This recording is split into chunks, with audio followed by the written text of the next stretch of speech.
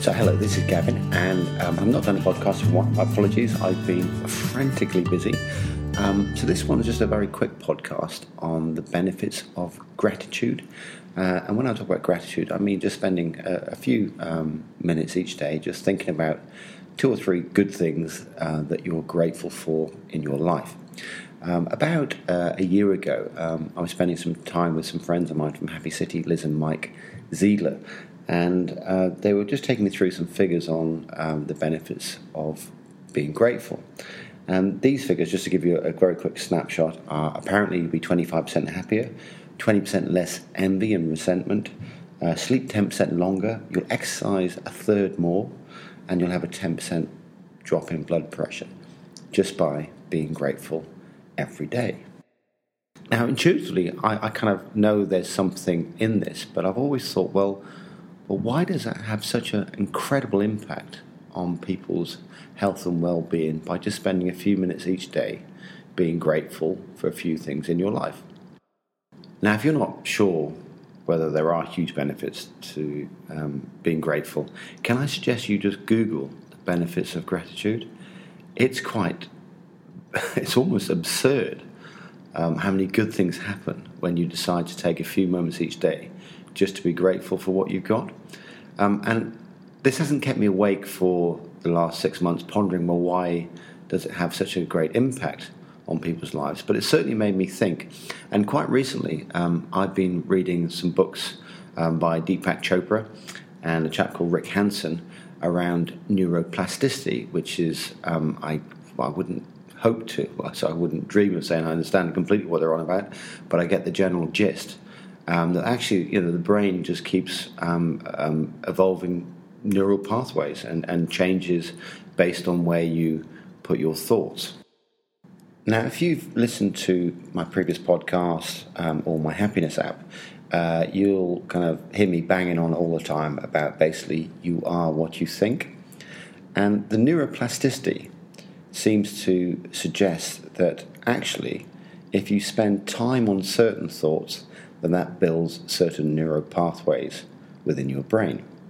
So if you spend time wallowing on negative thoughts, it builds negative neural pathways. And if you spend time, for want of a better phrase, wallowing on good thoughts, then you create different neural pathways. So you are what you think. So here's a question. Let's compare 2 episodes at work. An episode where you got something wrong and an episode where you had good success. And let's say they're both of equal proportion. How much time do you spend reflecting on the bit you got wrong in comparison to how much time do you spend on the success you had? Most people I work with, I'm reckoning they're saying 10 times as long on the bad stuff compared to the good stuff. So if you step that up a little and actually just look at your day in general, how much time do you spend looking at the bad stuff? How much time do you spend worrying about things compared to how much time do you spend looking at the good stuff, enjoying things and reflecting on past glories? I understand there are just over 2,000 words that describe negative emotions in the English language. There are about 1,000 that describe positive. Even our language is geared up to send us towards the dark side. So, if you are what you think, a couple of tips.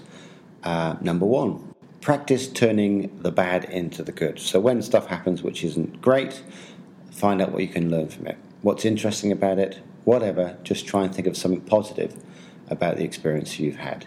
Your event plus your reaction equals the outcome. You have a choice on how you deal with anything.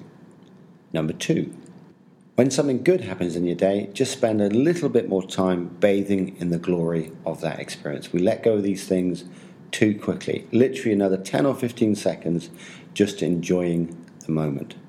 Doing this will help build new positive neural pathways. Number 3, when you get a spare moment in the day, when, a bit of downtime, just do a bit of daydream, but daydream about some of the great things that have happened in the last week, the last month, the last 10 years. Just go back and reflect on all the glory that you've had. These are called sparkling moments. Go and sparkle for a while, and again, you're building a more positive brain. And finally, keep a gratitude journal. You can either do it the old-fashioned way with a notebook, or myself, I use a free app I've downloaded from iTunes.